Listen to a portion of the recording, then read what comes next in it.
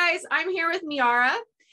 Miara Rose. She is a astrologer and she's like a past life regressionist. I'd call you that. Is that what you would call yourself that? Yeah, I mean, hypnotherapist and, yeah, basically.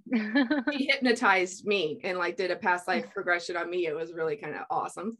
Yeah, so, okay. So Miara is a star seed. She's into all that kind of stuff. And that's how I met her. She's a friend in real life. I like her a lot. She's amazing. And she's a very talented astrologer, in my opinion. And she's just like, oh, well, let me see, look at your thing, blah, blah, blah.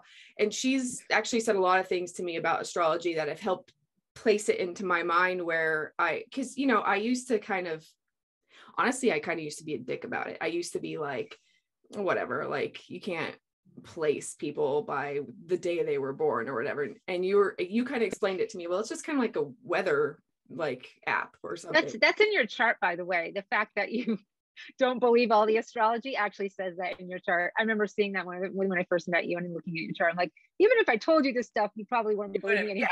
Yeah. that's funny.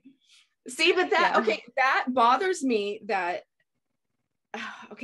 Bothers me. Okay, I don't know how to explain. Okay, it makes me go like, what is going on? The fact that astrology can kind of give a framework. Like, are we in a little bit of assimilation? I asked that other astrologer guy, that Mr. Val, and he was like, well, yeah, I mean, that's a valid question, but it is bizarre that depending upon what point of entry you enter the planet can kind of shape personality traits. Like, what's up with that?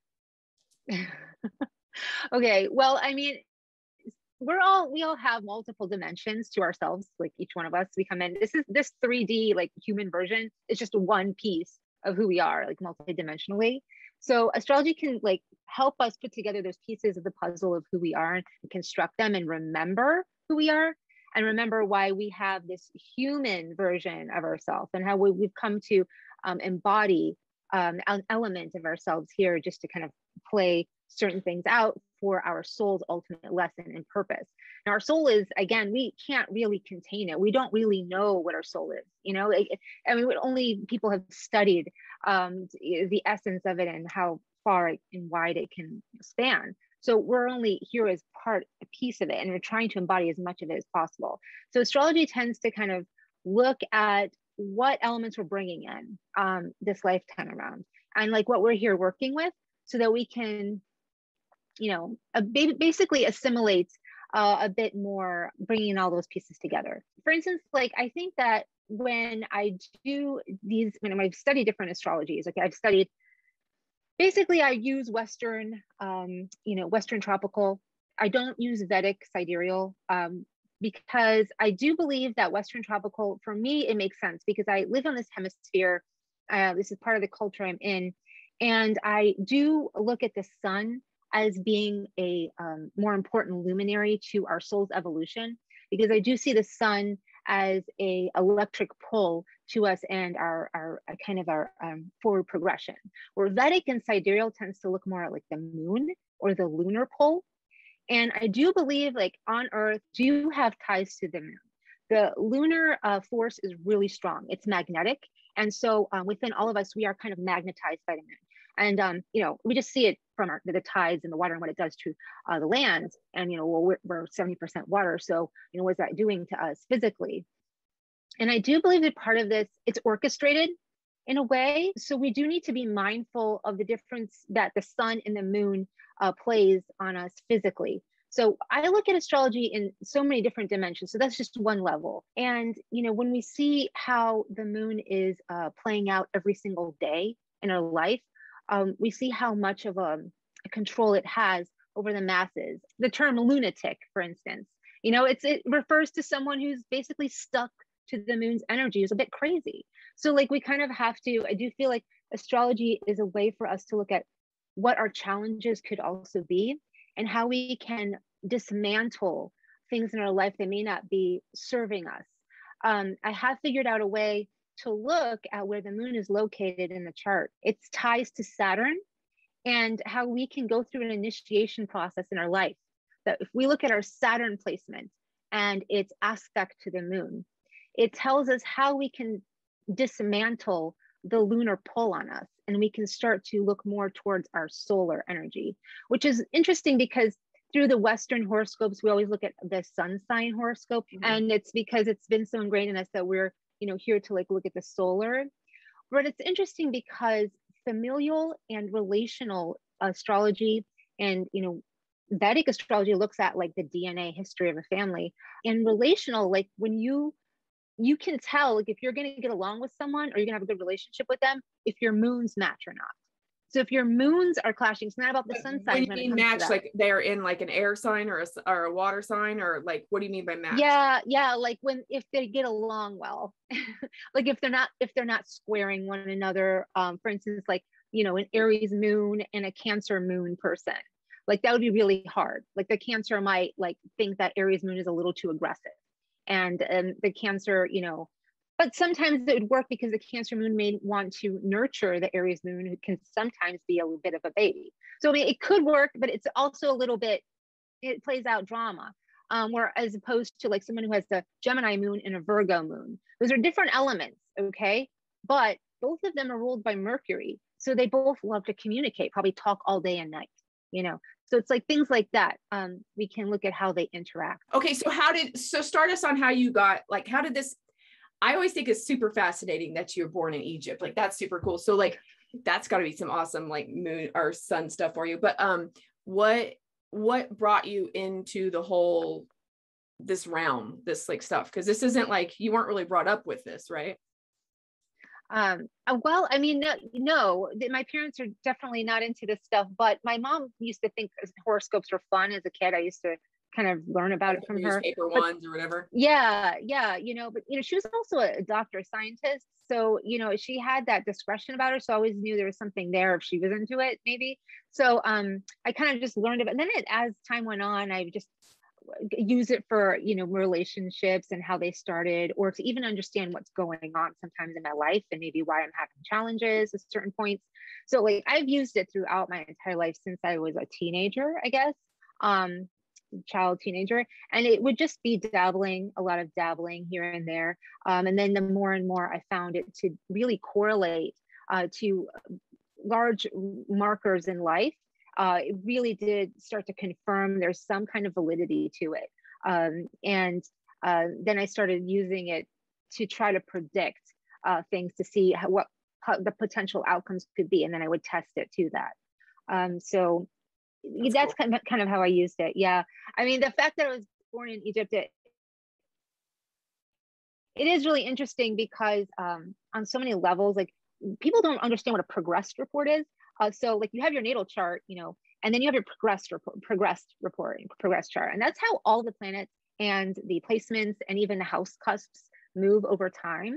So if you like lived in the same place your entire life, it doesn't move that much. Like the chart itself doesn't move too much.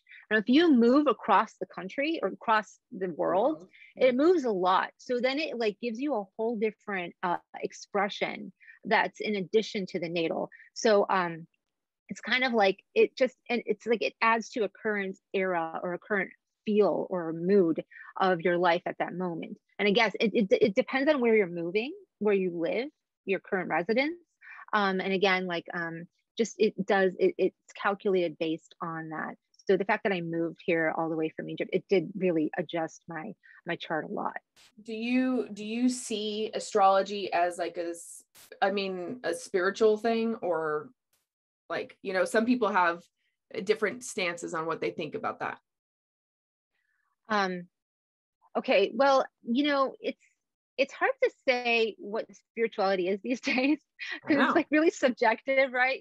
How each one of us perceives spirituality. But I do believe if we're going to look at spirituality from a multidimensionality perspective, I do believe, again, it brings elements of that into perspective so that we can start to see a multiple, like a celestial body, for instance. Like we don't see space every day. We don't see these planets with our eyes every day. We trust NASA gives us accurate depictions of what they are and where they are.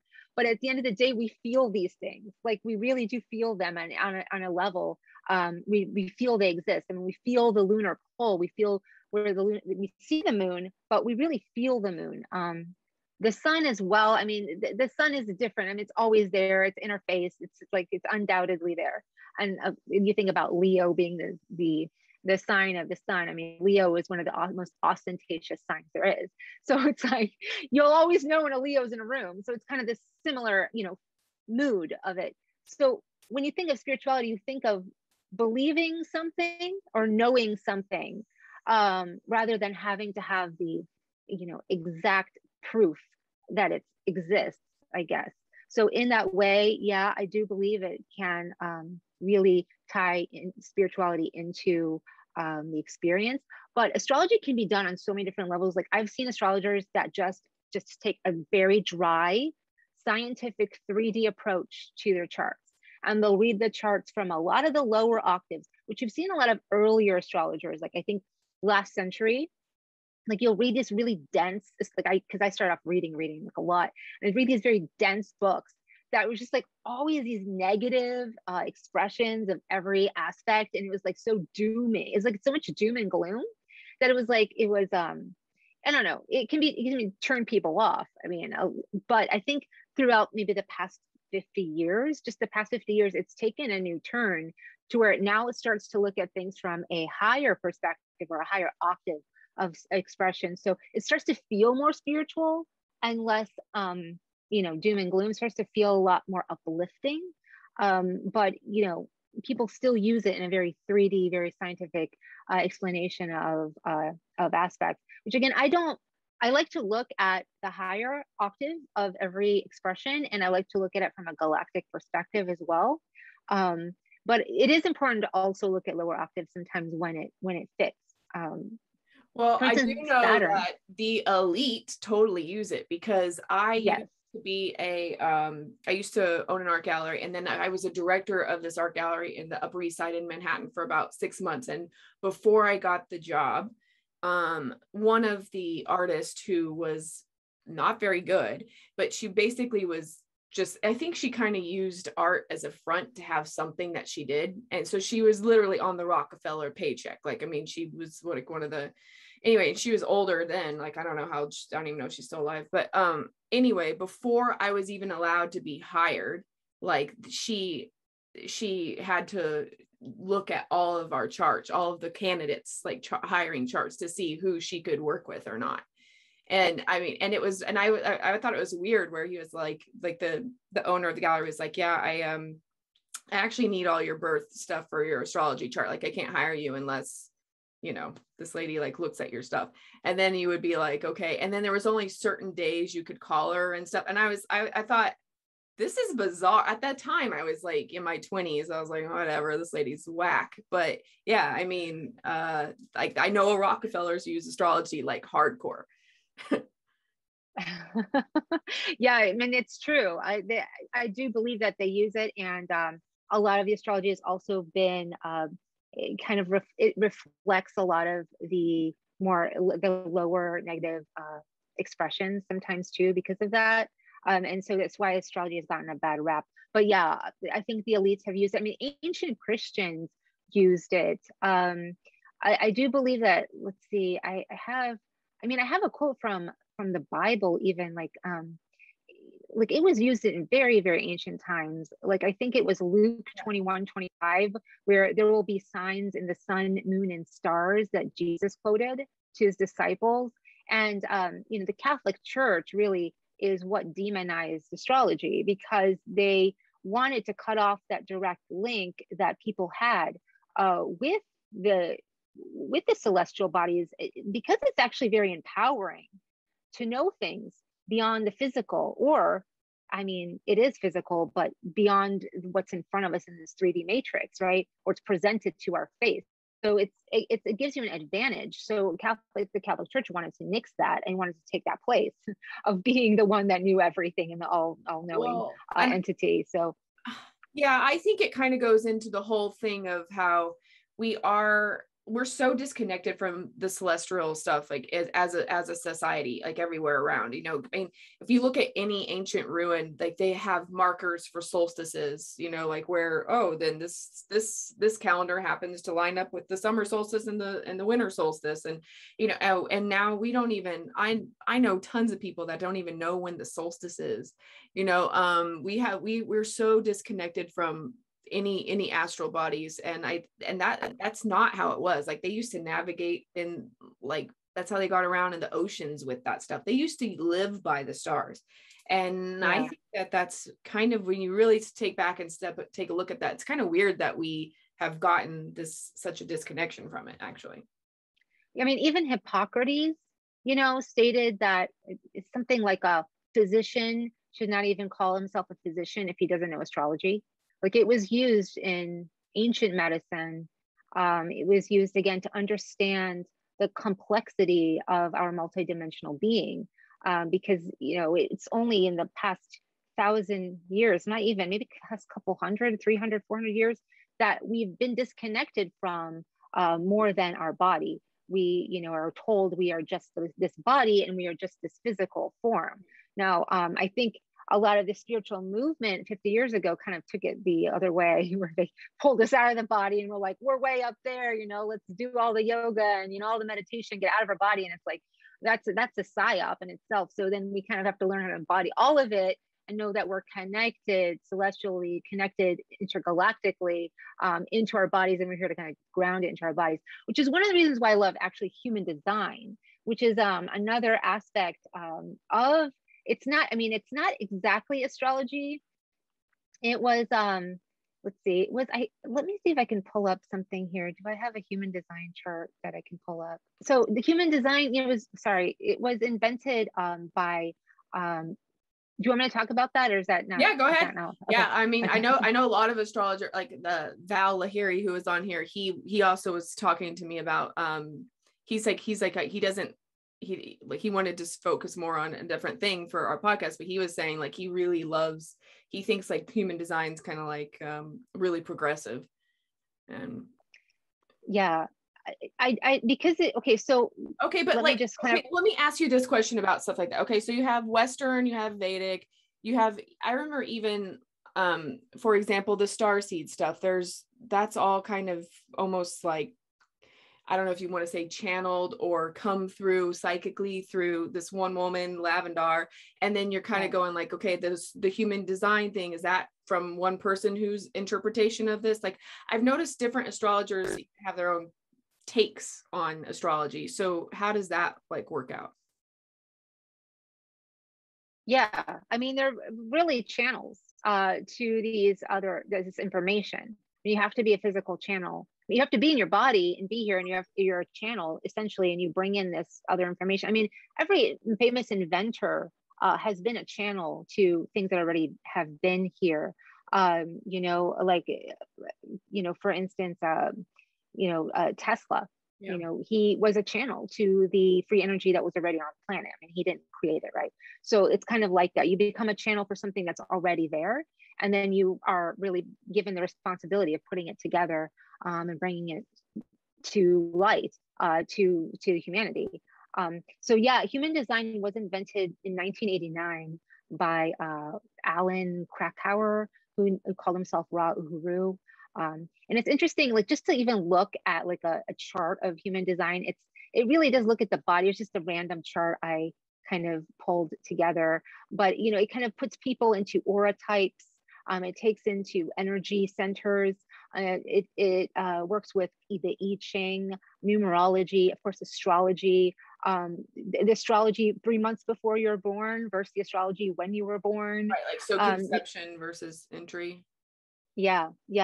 And then everyone has a theme that they come in with, and then our energy centers in our body, like where do we feel certain emotions in our body, and how does it pertain to our responses in life and our direction in life. And then one of his students took this and ran with it, and his name was Richard Rudd, and he took all these little gates and he explored the different gates and what they did, and he called that the gene keys. And the gene keys that kind of took all of that and brought it to a new level. Okay, so the gene keys like took each one of those, as the same person's like, you know, chart, and it took each one of those and it went into these, you know, to each gateway a little bit deeper, so that you can start to see even what the journey of each gate becomes for us. And this is like a personal journey and exploration into our evolution of the soul here as the human. So it's really fascinating, and it kind of splits everything up into our genius, the way we love, and the way we bring in prosperity. So that was, you know, invented, I think, in the early aughts. So it's not even too long ago. And it's really, right now, it's really popular.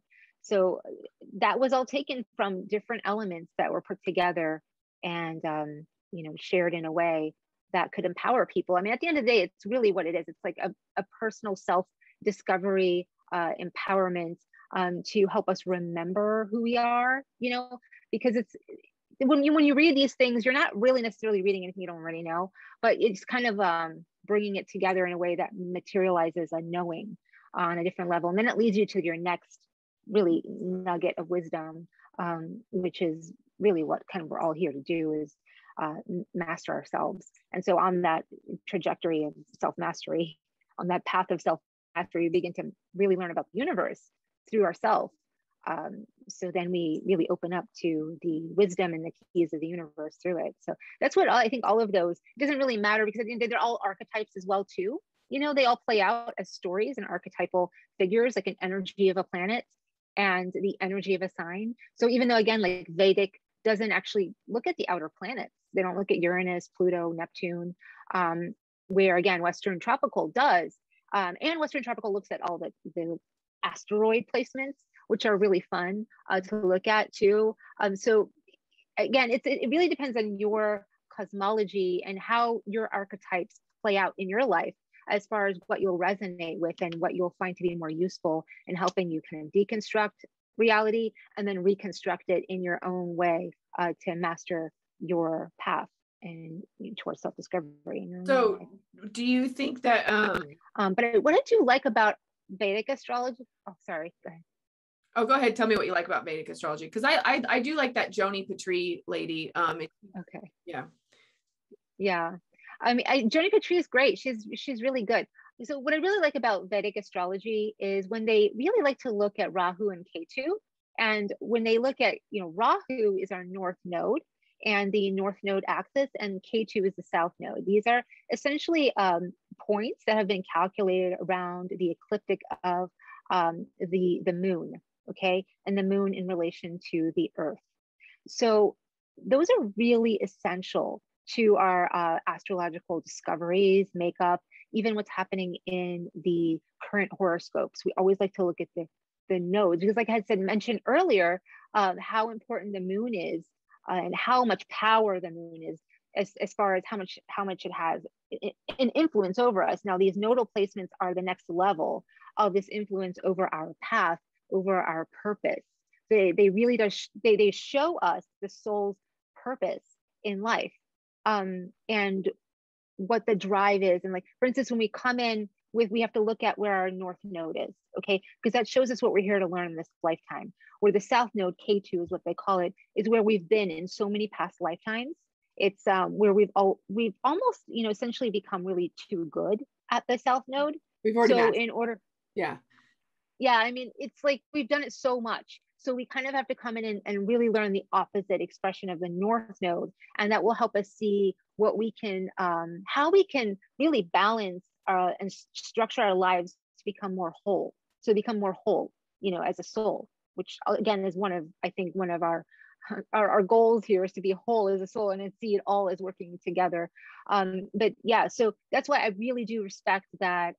Now, one thing they do, like, from reading that chart, it's almost like you can think of it as if like where the sunset and sunrise was when you were born. Is that kind of almost the way, like that's almost like what I'm visualizing when I look at that?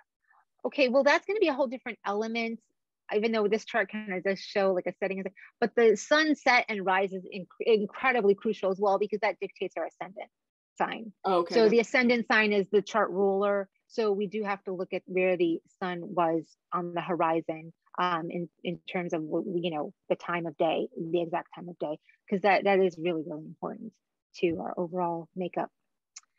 Let's see. So what else here? Man, so it's really unfortunate if you don't know the time of day you were born or like your birthday.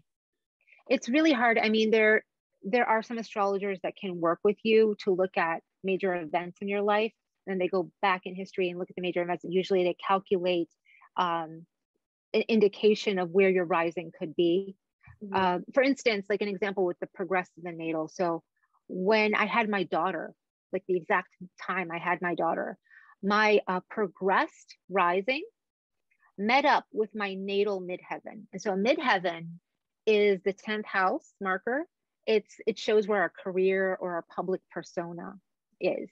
And my midheaven is an Aquarius in a certain degree, and then my progressed rising a certain degree, and they met up at the exact same degree, and it was an Aquarius. And you know, strangely enough, she's an Aquarius. I mean, it's like sometimes you can't make this stuff up. It like works and it lines up way too well. So yeah, so astrologers will look at things like that, and they'll see, you know, where your again, where it's a lot of calculation, a lot of mathematics involved, but some astrologers can't do it. It's a bit pricey if you don't exactly know what time you're born, but you can still pull a chart. It's just not going to be as accurate without the exact time. Oh, we wanted to talk about lavendar. So, or those kind of other astrology, right? Yeah, that you brought up. Like for example, like lavendar has one called the star. What is it called? Starseed astrology. Okay. Would you call it? Yeah. That? I'm going to go over lavendar just a little bit in her background, just because she's really one of the most, like, the dearest teachers I've had, like one of the most recent that I've had the opportunity to work with, her and Ariel, that they run Starseed Hotline. And they've actually been really instrumental in my awakening process since about 2015 and 16, when I woke up one morning with the word starseed in my head. And I didn't know where it came from. It just popped into my head. And I started researching, Googling it. And there wasn't a lot of information about starseeds at that time. Now it's like everywhere. That's what happened. Mine was in 2012, and I kept on hearing the word star in my head. And I was Googling it, and I found stuff about stars and stuff about seeds, but not like, I was like, I don't know what that means. Like, even said out loud, I was like, what is that? Stop saying that to me. Like, I didn't know what it was. And then like it started popping more in as like, I think maybe 2017 is where I started seeing it everywhere. But I was like, oh yeah, like I heard about that like 5 years ago.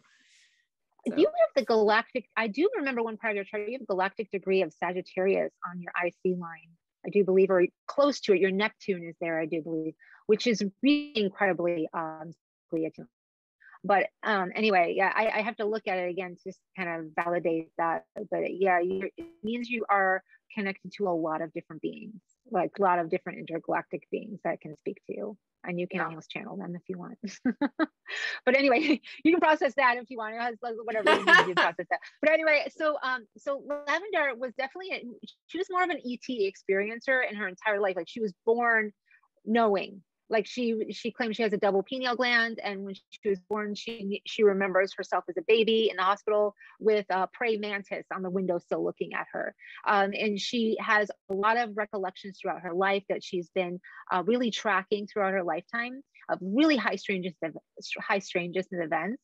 And she's about 78 now, so she's had quite a life of these different high strangeness experiences that she did go into in her vault of knowledge. She goes into on her podcast. So there's like over 450 episodes on that podcast that they've done. There's some good stuff in there, though. I like it. There are some great gems, especially earlier on when she gets into, galactic shamanism and things like that. If you look into the earlier episodes, they're really amazing. But they do interview a lot of other starseeds and other healers and light workers on that podcast, which are really great. But anyway, so what she did is she came across the markings of a starseed, which essentially is in line with galactic degree. Okay, so when you think about the galactic center, we all know as astrologers, galactic center is 26 degrees of Sagittarius. So that's the center of our galaxy.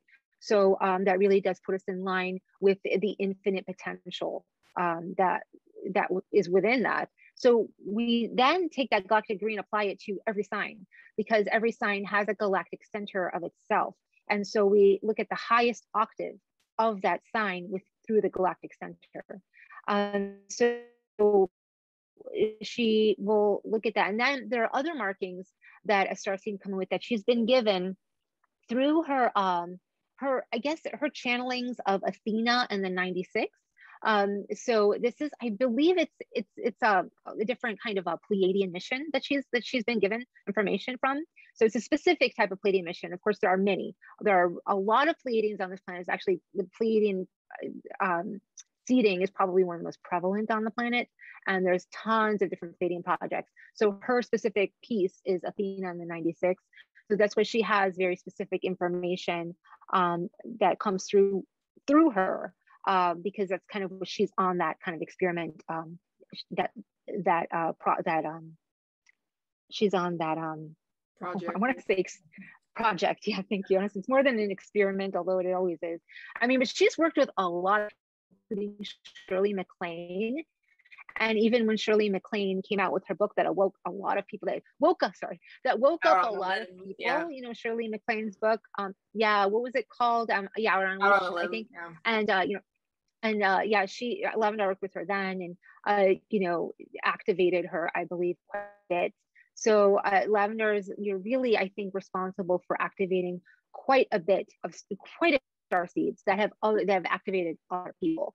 So I think she coined the term starseed in the early 90s or the mid 90s. I don't quote me on that, but I mean, like I didn't hear that term from her. Like I just heard it in my head one day. So that's kind of interesting that.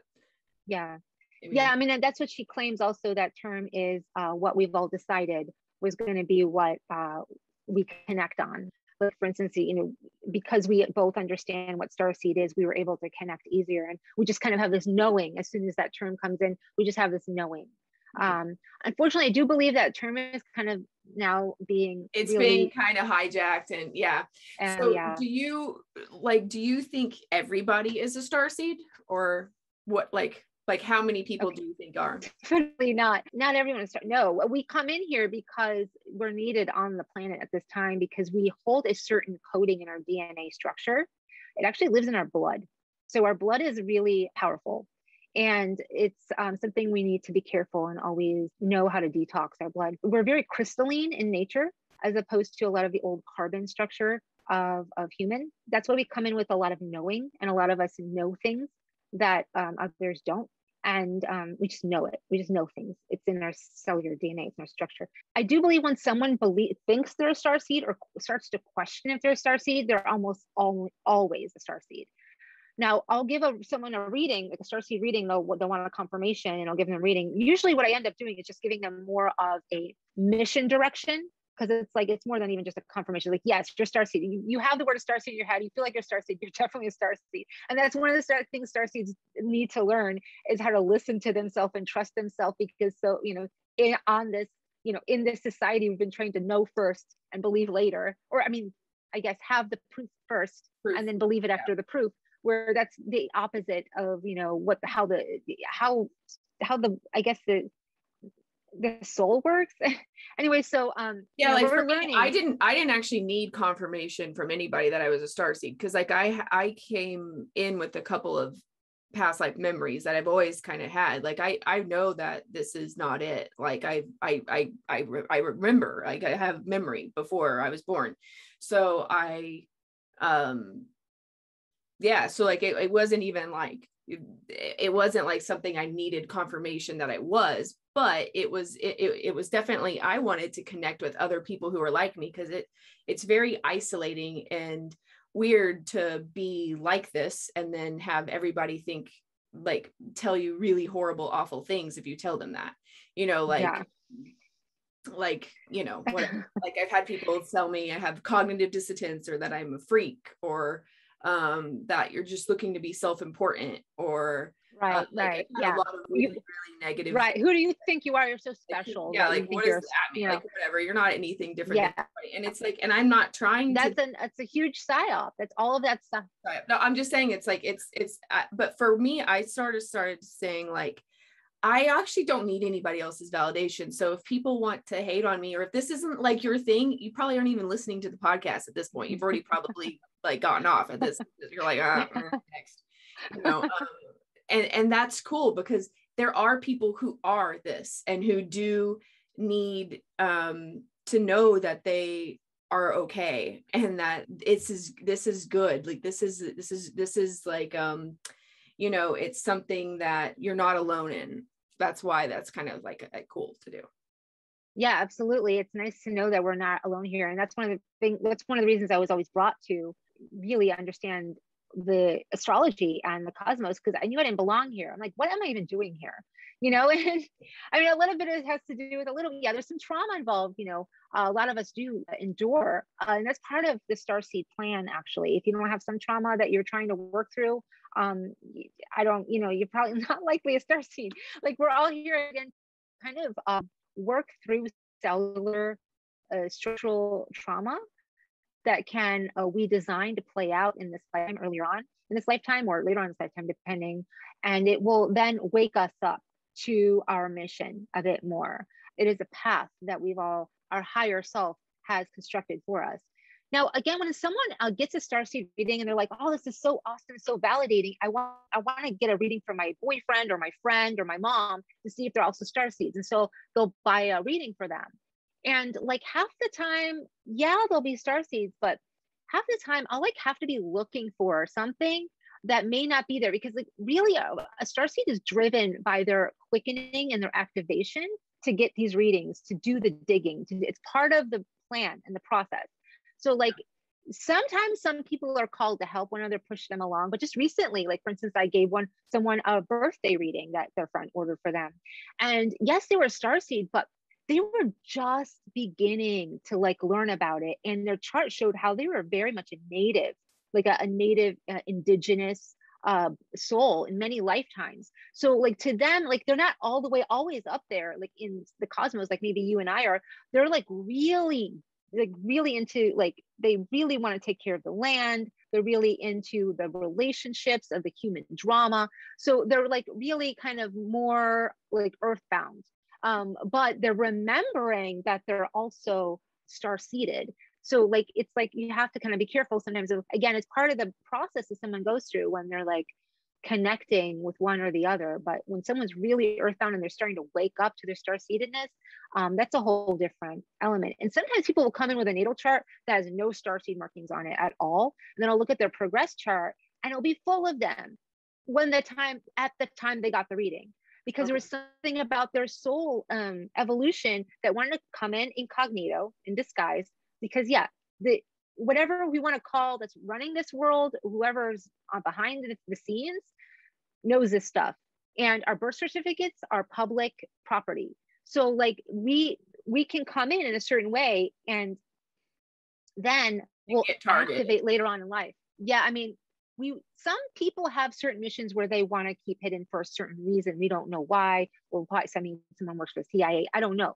So they want to keep hidden. Or for instance, like they just wouldn't. They wouldn't learn. They wouldn't get like the grounding, the learning they really needed. Like for instance, they got really deep into an education process, or really deep into a religious process. So later on, they can wake up out of it and then help everyone else around them wake up, kind of thing. So they wouldn't have gotten that grounding if they, were born awake, because it'd be like, this is BS. Like, well, I know I'm not going to some school, So it's like part of the I guess the plan is the soul had a plan to make sure that it goes through a process to get to a certain point, and then it becomes more awake. So again, everyone's on their own trajectory, their own process, so individual. It's so fascinating to see. But when I get readings, sometimes like I'll get like a group of people who are really connected to like a Venusian kind of a quality or Venusian property, and they won't know each other. They'll have like these certain like similar missions, and they all order charts at the same time. And it was like, see, that's so why weird. I think that like another time it's like it happens. It's that's interesting, because like I remember Lavendar kind of saying that like she would notice certain quests, like where all these star seeds would meet up. She would notice they would have a lot of certain aspects, like the people that ended up showing up that were similar. Oh yeah. But so I think I remember thinking to myself, like, oh, okay, so what if I am, like, what do I do with that? Like, what do I do with that? You know, and I think part of getting in a community or knowing other people who are like, or who identify as that, or have actually like had enough to like feel like called to like have these kinds of things is very beneficial. Because it is. Yeah, it makes us feel like we're not alone, and it makes us feel real. Like we're not imagining it. It's not just in our heads, or however society wants to ensure that we stay asleep. And, you know, we understand that if we begin to validate one another's and acknowledge one another's realities, which is again why I kind of got into astrology as well. Like I wanted to validate my crazy reality. Like, why was I experiencing these things in my life? And, you know, what, you know, why and where, how do I assimilate what is real and what is not real? And so again, I started learning more about astrology to understand that, really try to put that together as part of the puzzle. And you know, there are other starseed astrologers, starseed marking astrologers. Like there's one named Aspen Rain, and she put together a book, like an online book with different starseed markings.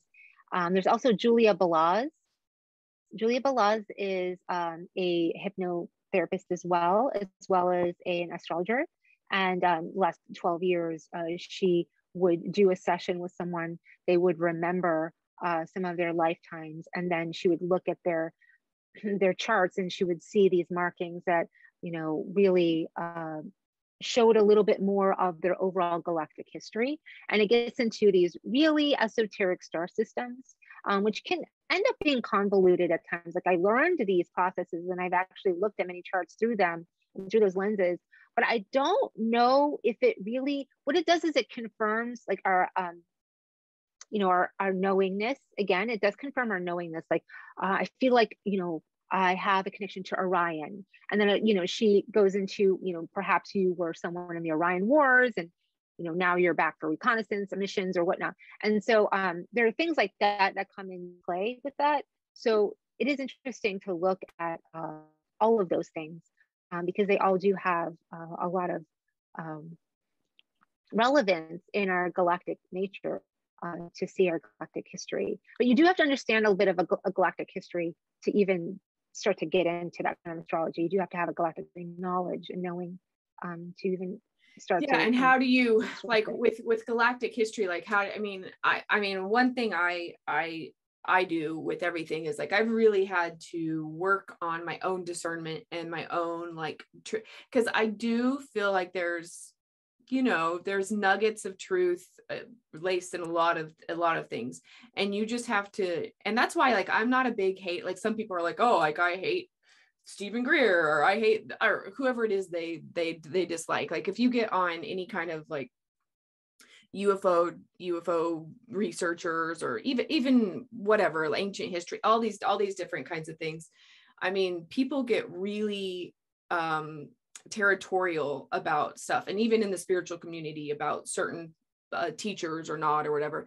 And I've had to get to a point where I'm like, okay, even if I don't agree with half of what this person is saying, sometimes I don't mind like listening to what they're saying, because the reason that they're sticking with something is that, or the reason that they're even, you know, have any kind of appeal at all, is that there might be a couple nuggets of truth or not in that. And I like to, within my own self, see if I can, like if my truth meter goes off, and like I can figure out what parts I can put into like the galactic history for myself to rebuild the, like it's almost like I'm rebuilding the Akashic records within my this reality, to try to figure out like what, like how this came to be.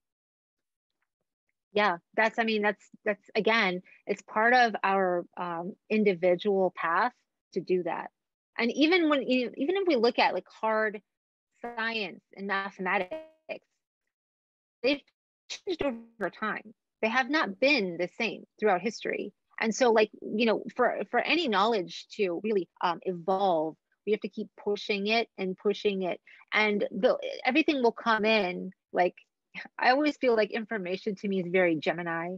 It comes in with, like, there's a lot of information. You get a lot of information. Some of it's true, some of it's not. And we got to use our discretion. And that's where, like, Mercury. So Mercury is, the planet of information. And Mercury rules both Gemini and Virgo. So Gemini brings you all the information, some right, some wrong. Virgo comes in and has to discern, use the discretion. Well, what belongs to me, what is pertinent to my reality, what's pertinent, what feels real, what feels false, those kinds of things. And what may be false now may be real later. What may be real now may be false later. So all of this is really relative to our experience on our path to enlightenment, Well, so, I know, and I always think of things like, it's like, okay, before Benjamin Franklin, where we didn't actually really know. If you look in the history of electricity, and I don't even feel like we've really completely tapped into what, we don't even, a large part of Western medicine and everything doesn't even recognize that we are electric beings. Like not even like a joke, like that's a spiritual thing, like, oh, like love and light. I'm not talking about that. I'm actually talking about how, when your cell divides, it has 60 hertz, there's a voltage that is created, the very first time that you, the sperm went into the egg and it decided to be viable. There was an electric spark that happened, and that electricity is in you and divides your cells for your whole life. Your heart is some sort of electric machine, and we look into that zero, except maybe an EKG machine or something. We give it no validity, but that, I feel like that's basically we have electricity in front of our faces, and we don't know, we aren't even seeing it. We don't even know what to do with it. When it comes to the human body. So, I mean, I think there's entire realms of science to rediscover or to discover. Yeah, I mean, these again, what I said in the beginning was we're electromagnetic beings. So we operate with both these frequencies, and frequencies is the key word. We are all on we all take in certain frequencies around us and to us. And the magnetics coming from, the planet, from gravity, and the electricity that's also coming from the waves around us, or the grid that we're within. So all of those come into play, and we don't understand them. So we just think that, oh, okay, cool. I'll turn on this computer, or, I have Wi-Fi, but no, how does it exist that your sun in Virgo, it really affects you in life? It's come on. It's right. I mean, that's and so it's if we look at all of it relative, we start to see what is pertinent to a reality, again, and what can be helpful to really start to deconstruct and understand. And it's, with star-seed astrology, also what I work with Lavendar is I was taught a few, specific markers that are certain numbers that I can't disclose because I was told not to, but right. There are certain, so you get into the numbers, and each planetary placement is at a degree point. Okay, so when you look at the degree point, that's incredibly important, because the degree point does dictate a lot about even the specific of that planetary expression. For instance, even when we look at decans, planets have decans, they have 3 decans, and it's if it's in the 0 through 10 marker, or if it's in the 10 through 20 marker, 20 through 30, so those all have different meanings. But then I think around 1925, an astrologer, I think by the name of Mark Edmund, and he worked with a clairvoyant named Elsie Wheeler. They came up with something called the Sabian symbols, and it was it's basically it's a representation of each degree of each sign in a visual cue through one sentence. And they went through every single degree mark in all of the signs and came up with that. And so the Sabian symbols are really cool too to learn about, because you can look at where your ascendant is, what symbol represents that, or your sun represents that. And so that kind of takes me to the upcoming eclipses. If we have time to go into that, Yeah, let's just go to into that. look at. Because I actually was going to say, I went to the eclipse in 2018 in Chile or however you say it. So because I missed my niece was born during the middle of the one that was in the US. So I wanted to go like, we'll see that one like in 2017 or whatever. But I actually had to like go help with my, cause she was born while it was like in its most active, which is kind of crazy. Wow. But anyway, which was cool for her, but bad for me because I didn't get to go like chill and do some cool stuff in it. But anyway, so then I decided that's it. I want to see a solar eclipse. So I went down to the Chile one, and I don't know. I actually like physically felt like movement in my body and in my reality. And like I had some major, the next day I had some major time. So like I had a 30-minute deja vu, which was the most uncomfortable feeling I've ever had, but it was very bizarre. So I just wonder, I think eclipses are super bizarrely strong, especially for me, for whatever reason. So well, I mean, if you actually witness them, if you can see an eclipse, it will affect your body. 100% affect your body. Like I was there and I was living in Asheville, North Carolina at the time, 2017, a solar eclipse in Leo. And it really did make me feel incredibly ill. I felt like I was like, I don't know, giving birth or something. It was really weird. So it especially with star seeds, again, because it goes into our DNA, is more crystalline. So there are also markings, part of the starseed markings some starseeds do have, which make you more susceptible to electromagnetic frequencies. And those are the starseeds that need to watch out, because they can usually end up channeling a lot too because of that, but they can start to feel everything in their bodies because of that. So I don't know if you have this marking. Actually, I haven't. I don't know. I have to look. But anyway, so yeah, the way the eclipses work, if it's seen, if you can actually visibly see it, it's super strong. But if you can't see it, wherever it's located, it's very pertinent to the location. So if you remember, after the 2017 North American eclipse, we had a lot of weather kind of, there were a lot of weather disruptions around that area right afterwards. There were a lot of hurricanes that happened, a lot of hurricanes that happened right after that. So it happens for 6 months after. So the eclipse, the solar eclipse itself, is like a new moon on steroids. And we all know like new moons bring in new energy, right? They bring in a new cycle. And then when you bring in the sun, the solar eclipse brings that to another level of just like feeling like it's on steroids. Like something new is about to happen. I don't know what's about to happen, but something's about to happen. And it really depends on the sign it's in and what it's doing. But yeah, in 2017, that was Leo. And again, it felt like this new energy of, I don't remember, was it in Leo? Oh, I think so. But there was a lot of new energies in a lot of our personal lives, depending on where the eclipse fell in our house placement. So it's really important to know your chart, because if for instance, there's a solar eclipse coming up in December. Yeah, the December 4th one, right? So December 4th, let me see if I have this chart here to pull up. But before that, actually, there's a lunar eclipse next month. So the lunar eclipse is kind of, lunar eclipse so it's going to be opposite of the solar eclipse. It's about your letting go and release. So with a lunar eclipse, it's when the moon is opposite the sun at the same exact degree. And this is a galactic degree. So this really puts this lunar eclipse coming up. It's really a full moon. Okay, so this is a full moon at Taurus, and this is a galactic degree, which puts us in touch with the Pleiades. And this is also happening during the Pleiadian lineup. Okay, so there's a Pleiadian lineup in November from the 15th to the 20th, and this is where some of the Pleiadian projects are really brought to their next level. And so this will be activating to anyone who has something in Taurus in their chart, or if you just look at where Taurus is in your chart, what house Taurus lies in, it will affect that area of your life.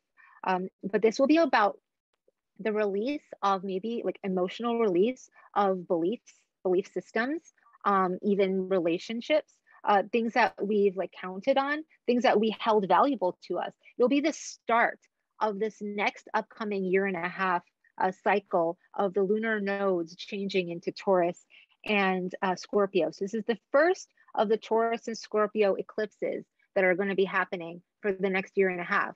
So this is just starting to give us a taste of what we're going to look forward to in the next year and a half. So that's going to be releasing. So you have to, Is in order that to bring in better new than what light. we've been going through?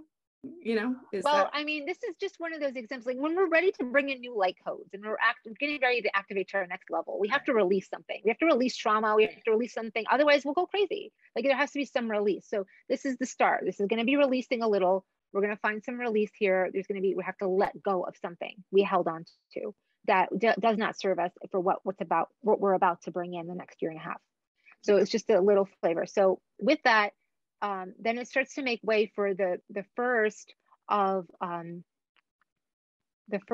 two. So what's going to happen, at the end of the year, then is in December 4th, we're going to have a solar eclipse that's going to hit at 12 degrees of Sagittarius.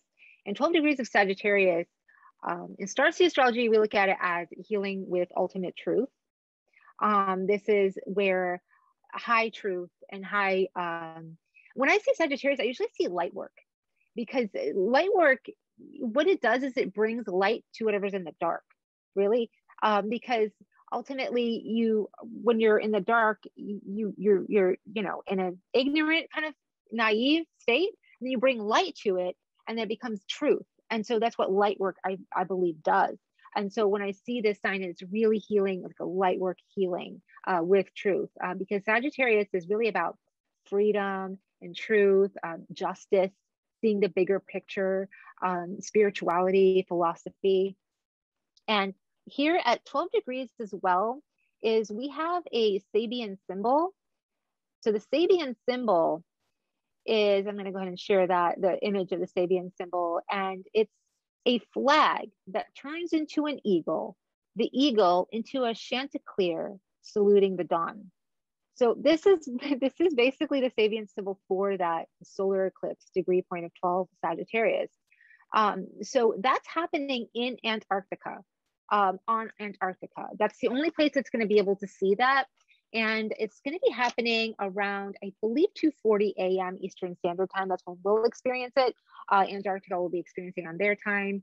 And nobody really knows what Antarctica is like, or what it looks like, or if anyone even inhabits it. So I don't know what's going to happen with that. But something will come to light.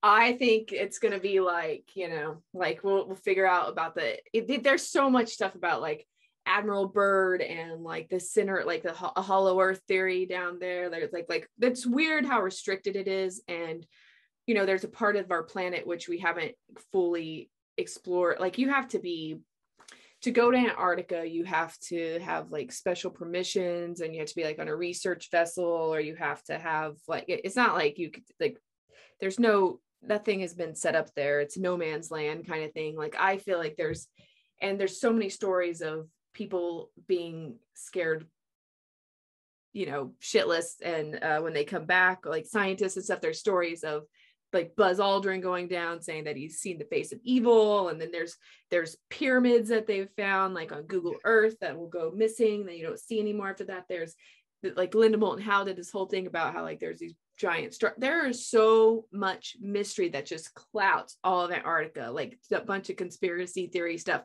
that I love. So I really, really hope that, like some people say it is the old Atlantis, like maybe it'll be uncovered. Like, I don't really know, but that's cool that there's going to be a solar eclipse over Antarctica on the 4th. I think that's cool. Yeah. So I mean, it could, again, it's the 6 months after it, we'll see what will happen. And like I said, sometimes the most obvious things that take place after eclipses are usually weather related. So if maybe something happens, the weather break off or something.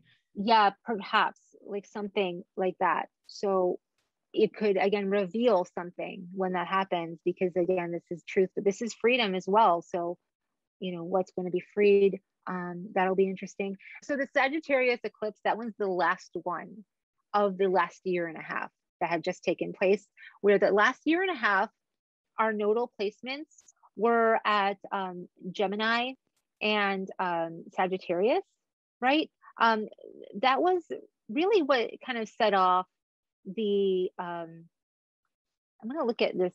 This is the last kind of solar eclipse. Well, the last solar eclipse we had was in June, but this is last year's solar eclipse, which was in December, which was on the solstice, around the solstice. Yeah, crazy. So the solstice was interesting because that brought, that brought in new energies of 0 degrees Jupiter and Saturn. And that really brought in a new energy of Aquarius. So Aquarius energy is when they're saying, okay, it's the dawn now, the age of Aquarius. But Aquarius energy is really about innovation and pushing forward. And last year, the nodes, like I had said, were in Gemini and we're in Sagittarius. The South node was in Sagittarius and the North node is in Gemini. So that's why this eclipse in Sagittarius is going to be the last of those. Usually eclipses match up with the nodal placements. This is how important nodal placements are. So even the eclipses will match with the nodal placements. And well, North Node in Gemini is really about lots of information. And lots of wrong information, lots of right information, lots of misinformation, just tons of information. And with Sagittarius as the South Node, there's a lot of old belief structures that is really about religious view and how we can hold on to information in terms of our belief structures and systems rather than pushing them forward to see how the information can show us new ways of thinking, new ways of being. So it's coming to an end. I mean, I do think that we've been in an information overload the past year and a half, just so much. And it's been very confusing. And especially with Neptune was squaring the nodes, that was like really gaslighting. Like we've been through a really gaslighting, hard time, very confusing time with so much inundation, with so much information. And then we had these planets ingress into Aquarius, which really is about innovation for innovation's sake, because Aquarius doesn't care about you. I mean, at the end of the day, Aquarius wants humanity to prosper. They don't care about your personal, well-being. I mean, if you're okay, you got enough, you got what you need, let's move on to humanity. It's like the humanitarian. It can be a little bit cold because it's really scientific. It wants to push innovation constantly forward. It's not like Cancer, who did you get enough to eat? Did you get enough rest? Like, are you feeling well? Like Aquarius is more like, you got what you need, let's get to work. Like we got humanity to take care of now. We got the world we got things to move. We got to push forward innovation. We got to make sure that we're constantly pushing forward the next thing, and that we're on to scientific advancement. So that was like kind of like how that year ended and began this cycle.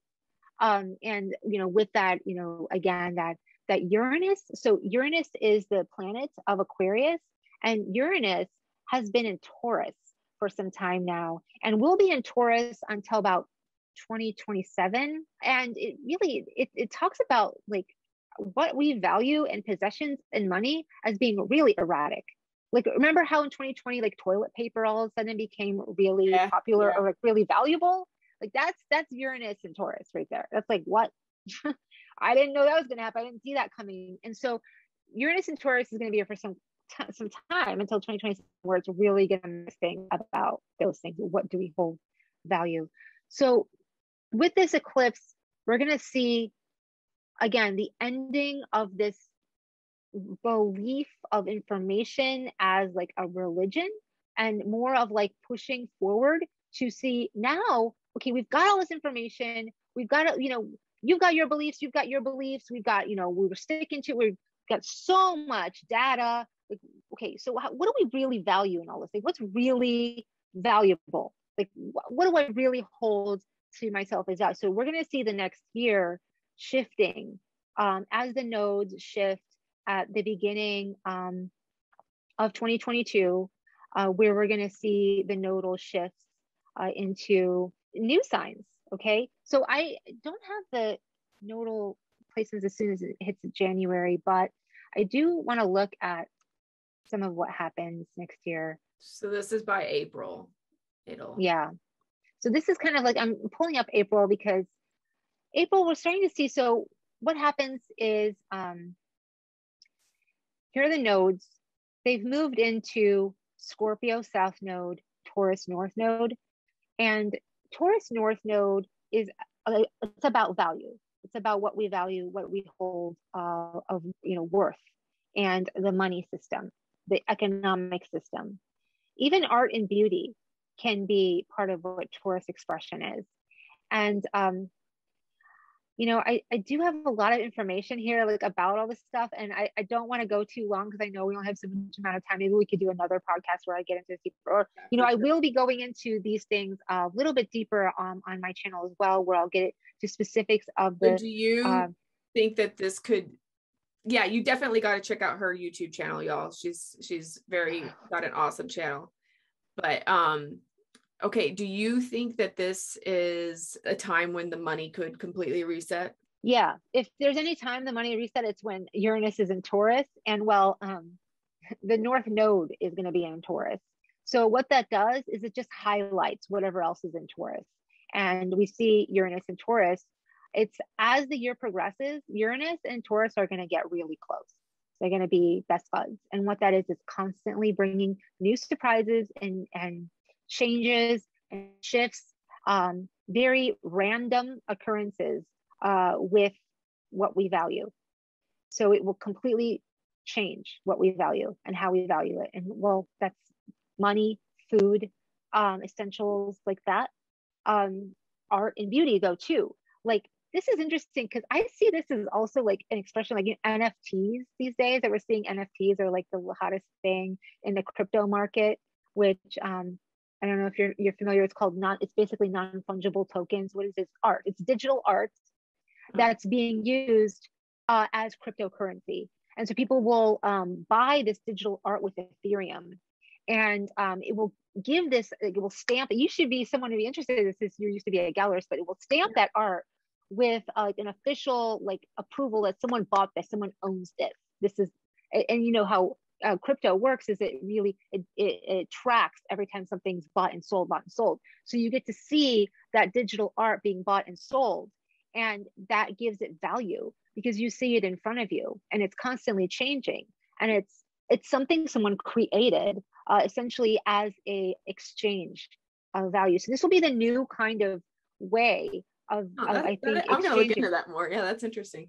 Yeah, and I do feel like next year we're going to see more of that. So if anyone out there is into crypto market, Ethereum, Ethereum has been growing quite a bit in the last year, and it will continue to, because this Aquarian energy is very ethereal, Ethereum, and Ethereum is the most used for these NFTs right now. It may change in the future, of course, with this Taurus, Uranus next to North Node. We can't predict the economic forecast anymore. We can try, but we can just look at trends like the stock market. I don't think that's going to last that long. I don't know. That's my personal account, but it's really going to shift a lot of that stuff. So we need to look at the new innovative approaches to like, what would we you value. put, like the day the stock market was in or anything in there? I couldn't do that. But I do see some things that are happening in August, maybe, as August does kind of show us a direct shift with Uranus and the North Node. See, do I have that? No, I don't have that chart. But anyway, August, I see something around August as being really, when they're direct, being something really big that happens with the economy. I don't know. But in mid-April, also Jupiter is going to be moving. Well, it's not happening in mid-April, but Jupiter is in Pisces, okay? And Jupiter in Pisces, it's right next to Neptune, conjuncting Neptune. And this is really music on a higher octave. Like we may see lots of new music coming out next year. But on a lower octave, it can appear as illness. So that's where Neptune has been in Pisces for, it's been like I said, squaring the nodes in 2020, 2021 as well. So Neptune in Pisces can sometimes allude to illness on a lower octave. And especially when Jupiter is nearby, also in Pisces, it could be like death of old ways of doing things. Okay, it doesn't necessarily need to be physical death, but karmic death, karmic endings. Okay, but like I said, on a higher octave, it could be something that's very spiritual that's coming in, that's going to be expanding. Maybe spiritual explorations will become more acceptable, it become more standard. New music will be coming in. We'll be seeing a lot of innovation around those things, in things that expression, like full expression. So, like I said, everything has a lower octave and a higher octave, and both can be happening simultaneously. Honestly, it's what we put our perception into that ends up being what what we're experiencing. So it's good to know these things. Yeah. There's so much. Okay. So do you much. think like as a whole with 2020 is going to be as like I have found 2020 and 2021 on a collective level to be just such I mean, like the pandemic has been such a divisive tool for everybody, and I just wonder if that pattern is going to continue or not.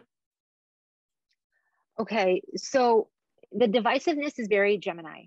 Okay, very Gemini. It sees two things, two sides constantly. Everything has two sides to it. So again, I do believe, okay, so here's something that we can take a look at, which is, the orbit of Mars. So Mars is, it changed around this October of 7th of this year. It did change signs in its orbit. And that's it's called a synodic cycle. And Mars goes through it every 2 years or so. Synodic cycle. It's like every planet has a synodic cycle. For instance, these are all the days. So the Earth's synodic cycle is 365 days. That's how long it takes for each planet to go around the sun? It's complete orbit, yeah, wow. Around the sun. Okay. So Mars just completed an orbit in the October of this, October 7th this year. In the last 2 years, it's been in Virgo. And Virgo is really about health. It's about cleaning, very clean. It's about purification. And like I said, health, Virgo can be very detailed with its information. And interestingly enough, the North Node has been in Gemini, and Mercury is the ruling planet of Gemini, and Mercury is the ruling planet of Virgo. So that's another reason why there's been just so much information about health, so much information out there. And then of course, like with the planetary alignments of 2020 in Capricorn and that huge lunar eclipse in Capricorn 2020, that was all set up for a structural control system. But now, since the Mars has made a different, it's actually transited now into Libra. So now Mars is in Libra, and Libra is a different energy. Libra is more of an energy of justice, of equality, of balance, fairness. And we see a lot of law. Libra represents the law with the scales, right? So this is what we're going to be seeing playing out for the next couple years. Now, interestingly enough, the ruling planet of the North Node moving into Taurus in January is Venus. And Venus is the ruling planet of Libra as well. So Venus is going to be a ruling planet coming up in the next year and year and a half or so. So that's why I've got Venus right here. Venus is what we're going to be looking at. Where does Venus rule? Well, Venus rules, money, values, art, beauty, relationships. We're going to see all those things shift and change.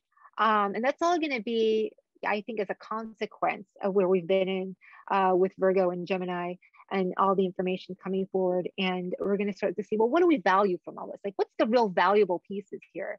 How do we value our relationships? How do we value ourselves? And then Scorpio South Node is about like, you need to just basically stop prostituting yourself. At that point, like, you are giving yourself up for something. What are you constantly giving yourself up for? Scorpio South Node will make you question that. it will make you understand, like, what is it that you need to stop giving yourself up for, and stop sacrificing, and stop letting go of. What do you need to hold on to? What do you need to value? What do you really need to take into account as being important in your life? Is it your self-esteem? Is it your relationship, and how? Is it money? Your possessions? Those kinds of things. Well, that's why I think up? that it's kind of like you're saying to me in person, where it was like, this is kind of a weather map to kind of know, almost like if you know that there's going to be, like, some crazy energies around, like some eclipses here and there, and there's going to be like these other markers, you can kind of chill and not be shocked by things if something comes up. Yeah. Anxiety has been a whole push for me to learn astrology as well, because my anxiety is like, what's gonna happen? I gotta prepare myself, I gotta know what to do. Nothing is set in stone, though, of course, but it does give us a framework of what to expect. Like, 2019, I was preparing for something. And, I knew something was coming in 2020 because of what the astrology had laid out that was going to shift and change everything. So, I did what I could at the time. And, I think at this point, we're seeing a lot of this play out. We're not going to see what happened in 2020 happen again, but we're going to see something completely different. We're going to see the repercussions of that and how that began to shift everything, and everything is going to be in response to that. So we're not going to ever like forget about it, because like they see the astrology kind of being in response to that coming up for the next 7 or 8 years, especially in the next year to come, where especially like Libra, this Venus energy, and how how do we see things in a way where we're no longer polarized, because Libra wants to bring everything together, wants to see the common reality, the common bond. It wants to make sure that people get along. It's a mediator. So thank goodness for that. I'm really excited to see how that plays out with what's going on. But Jupiter does kind of ingress into Aries for a little bit next year. And, that could be really tumultuous on an emotional scale. On a lower octave, that could be like aggression, which, can be warlike. But on a higher octave, it can be courage. So I'm curious to see, how that plays out as well. Yeah. So again, I'll probably be giving more of like a year to come forecast on my channel, hopefully in the next month. But for now, like, wanted to give you a good portion of what I see. What's coming here, yeah. Just to kind of give you a synopsis of some of the highlights of that. And what and real quick, let's touch on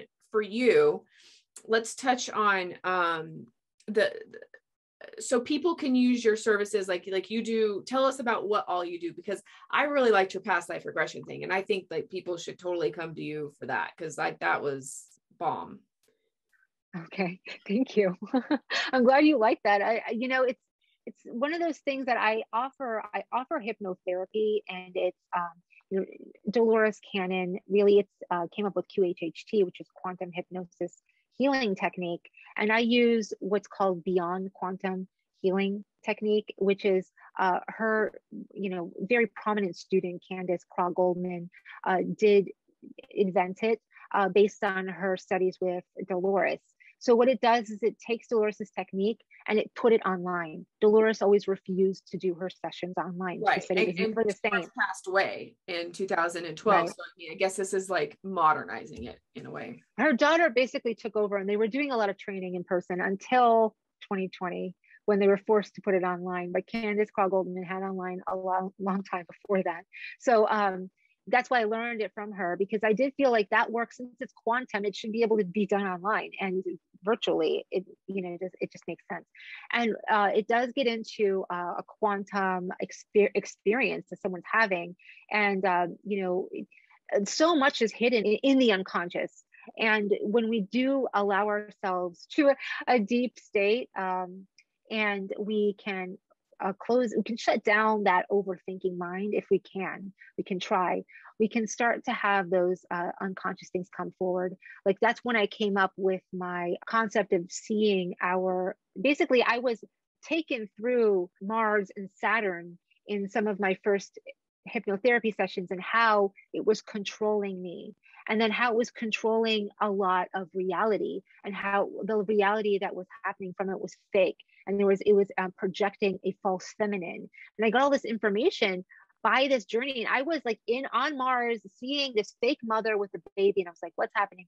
So thank goodness for my therapist who was able to help me through that, to translate what I was seeing, because a lot of things just came up. I had no idea. This was before I got really deep into astrology. It just came up for me to witness. So I was experiencing these things. I didn't control any of it. So that brought together pieces of my puzzle. So again, we're all here to put together pieces of the puzzle where, astrology, human design, hypnotherapy is a great tool to bring in that piece and remember things, bring things to the foreground that are very latent, and then to help us piece that together. And so I do offer the BQH, Beyond Quantum Healing session for clients. I do astrology readings, personal astrology. I do also relationship, synastry, as well as transit reports, those kinds of things. And I do specific starseed astrology through Starseed Hotline, though.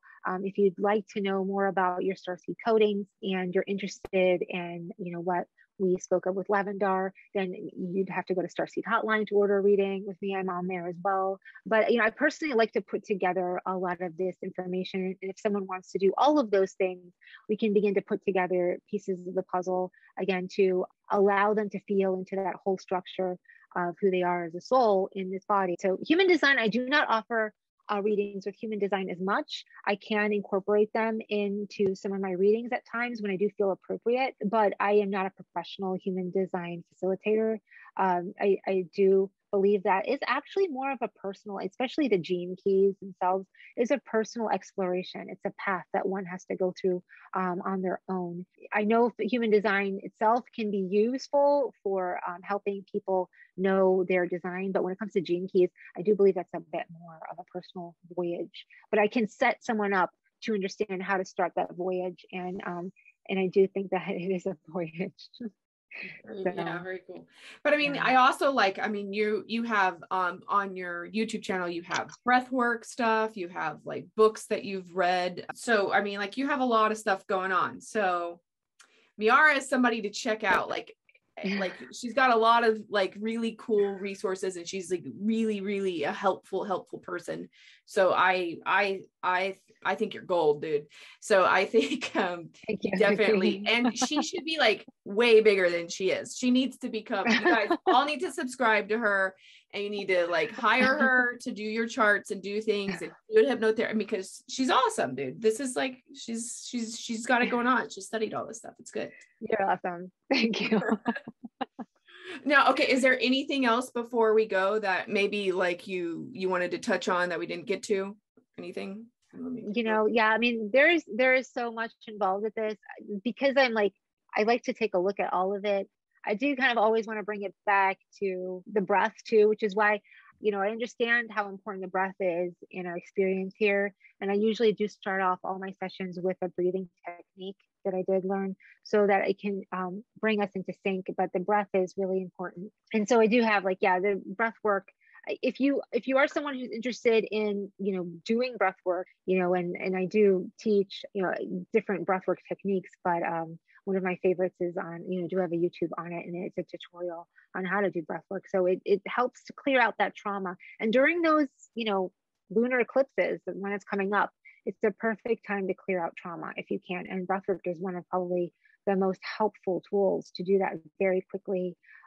So there is that tutorial on there, and it comes with a playlist too, you can check out, so you can do it to the playlist.